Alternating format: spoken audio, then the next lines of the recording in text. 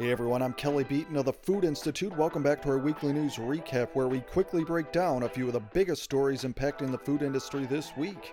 Here we go. A recent restaurant survey found 81% of restaurant operators to be optimistic about the future despite the ongoing pandemic. The reason? Increasing investments in technology like point-of-service digital signage and mobile ordering. At the same time, a growing number of restaurant owners say they are in danger of closing permanently without additional relief. Although the $28.6 billion Restaurant Revitalization Fund helped some operators, many argue it did not extend far enough. You can read a deep dive on those topics and the state of the restaurant industry in general right now in an article on the homepage of foodinstitute.com.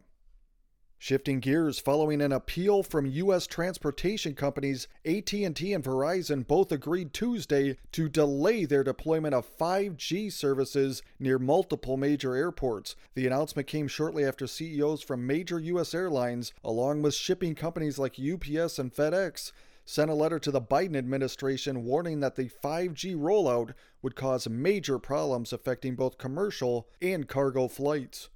In other news, King Soopers and City Markets workers in Colorado plan to remain on strike until February 2nd. According to union representatives, the workers are seeking a pay hike of at least $6 per hour, with the company previously offering a $4.50 per hour increase, reported CBS News. Meanwhile, 78% of workers in 8 Kroger-owned grocery chains across 3 geographic regions say they live with low or very low food security, according to a new report from the Economic Roundtable.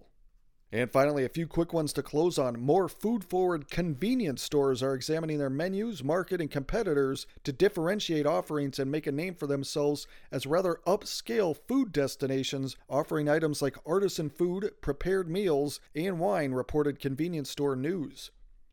Moving on, port backlogs reached an all-time high in Southern California, according to USDA, which reported 105 ships awaiting berths at the ports of Los Angeles and Long Beach as of January 13th, reported Fresh Fruit Portal. The port situation and the larger supply chain issue in general is the focus of the Food Institute's extensive January report, which members can access now. Check your email boxes from Tuesday to see that nearly 20-page report, which offers some tips for mitigating supply chain pain in 2022. And lastly, event organizers insist the largest annual seafood trade event in America will still be held in person March 13th through 15th in Boston, despite COVID-19 concerns.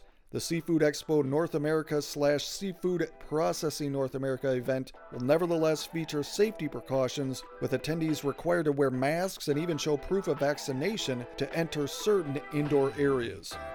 Okay, that'll do it for now. That was your food industry news. I'm Kelly Beaton.